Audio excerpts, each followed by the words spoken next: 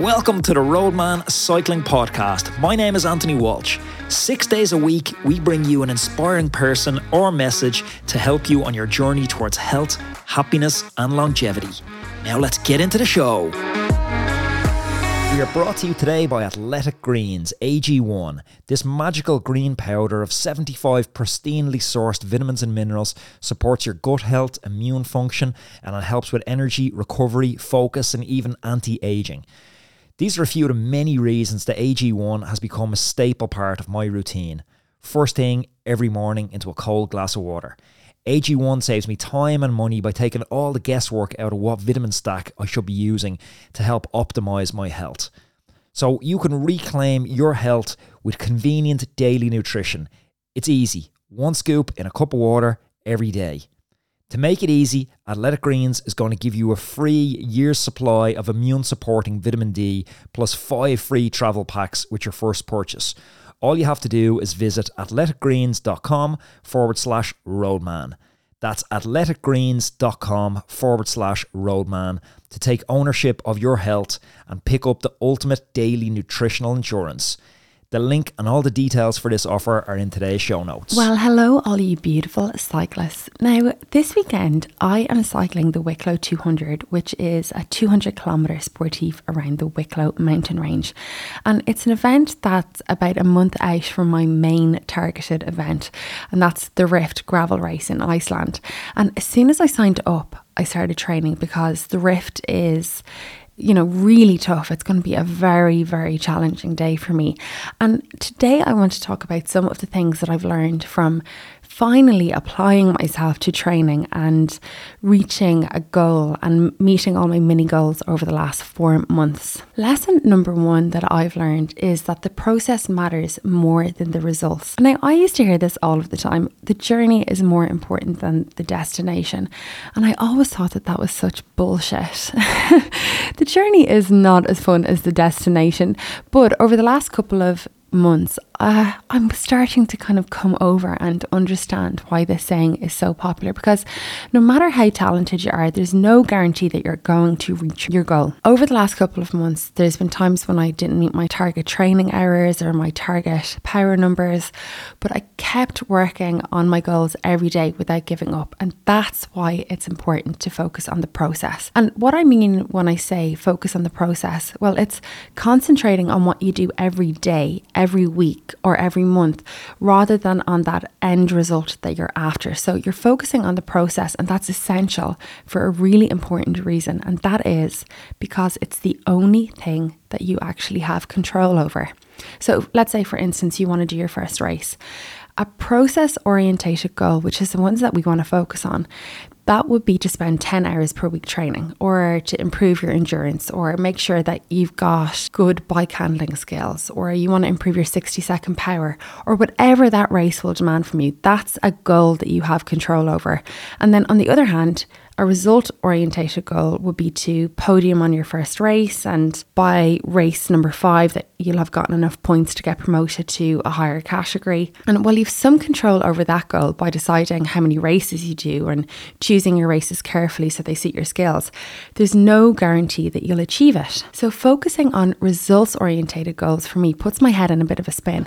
If I think about the huge challenge that lies ahead of me in the Rift gravel race, I'll start to completely freak myself out. So I focus on the process goals. So my process goals are, if I get this disgusting 90-minute watt bike session done today, then tomorrow I'll take that rest day, and then, I will learn how to change a flat. I'll decide on my fueling strategy.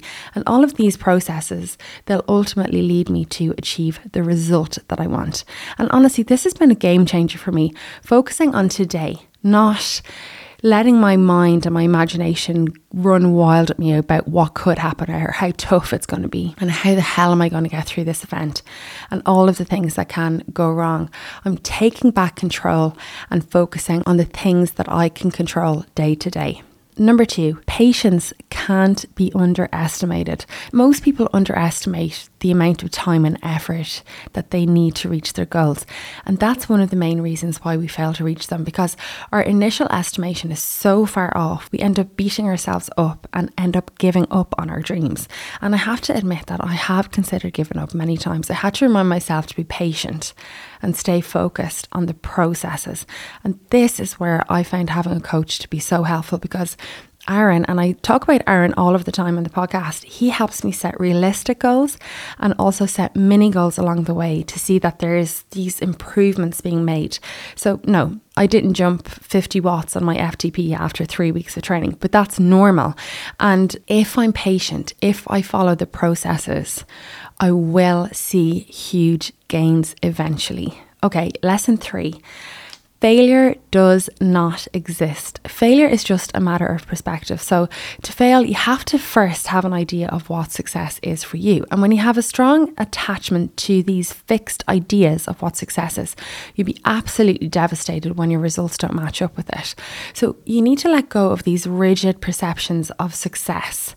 And then you won't be disturbed by these, so-called failures. Or at the very least, they will not have as much of an impact on you. And in life, failure is just an inevitable part of the journey.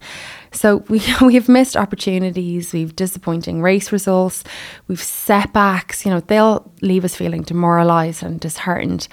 But if we can start to understand that failure is not a dead end, but it's like a stepping stone towards growth. It's a stepping stone towards your success. And if you embrace failure and if you cultivate this positive mental mindset around failure, we can actually unlock our full potential. And at the heart of approaching failure with this positive outlook lies this concept that I absolutely love to talk about, and that is a growth mindset. This growth mindset outlook was coined by a psychologist, Carol Dweck. So it's basically a belief that abilities and skills can be developed through dedication, through hard work and perseverance. And instead of viewing failure as a reflection of your talent or your worth, people with a growth mindset see failure as an opportunity for learning and improvement. So as we fail, we need to make adaptations to our strategies, to our techniques, and in my case, in our training routines. And by analysing our failures, we gain massive insights that contribute to our overall growth as athletes and actually helps to build resilience and ultimately unlocks loads and loads of potential. Okay, lesson number 4. Setting the right goals is a must. So we know that setting goals is an essential part of growth. And when it's done right, goals give a roadmap that guide us towards success. But there is a delicate balance between setting ambitious yet attainable goals and establishing objectives that are completely out of reach. So at the start of the year, if I had set myself a goal to get onto a pro team, that would have been completely ridiculous. But there is power in stretch goals. And stretch goals are these ambitious targets that push us beyond our comfort zones, and they inspire us to strive for excellence and tap into this untapped potential that I'm always talking about. And for me, the Rift gravel race is definitely a stretch goal. At the beginning, when I signed up, I kind of thought maybe I would do the 100-kilometer course, but that would have been just a goal for me. A stretch goal for me is to complete the 200-kilometer course. And while stretch goals can be really motivating, unachievable goals can have the opposite effect on our emotional well-being. So if I still had it in my head to become a pro rider and I get to where I am in the season, it's not working out well for me, that is a goal that's completely, it's entirely out of reach.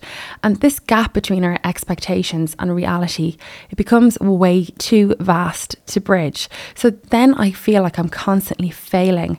And these repeated failures lead to demoralization, frustration, and a loss of self-confidence. So having these realistic aspirations are key.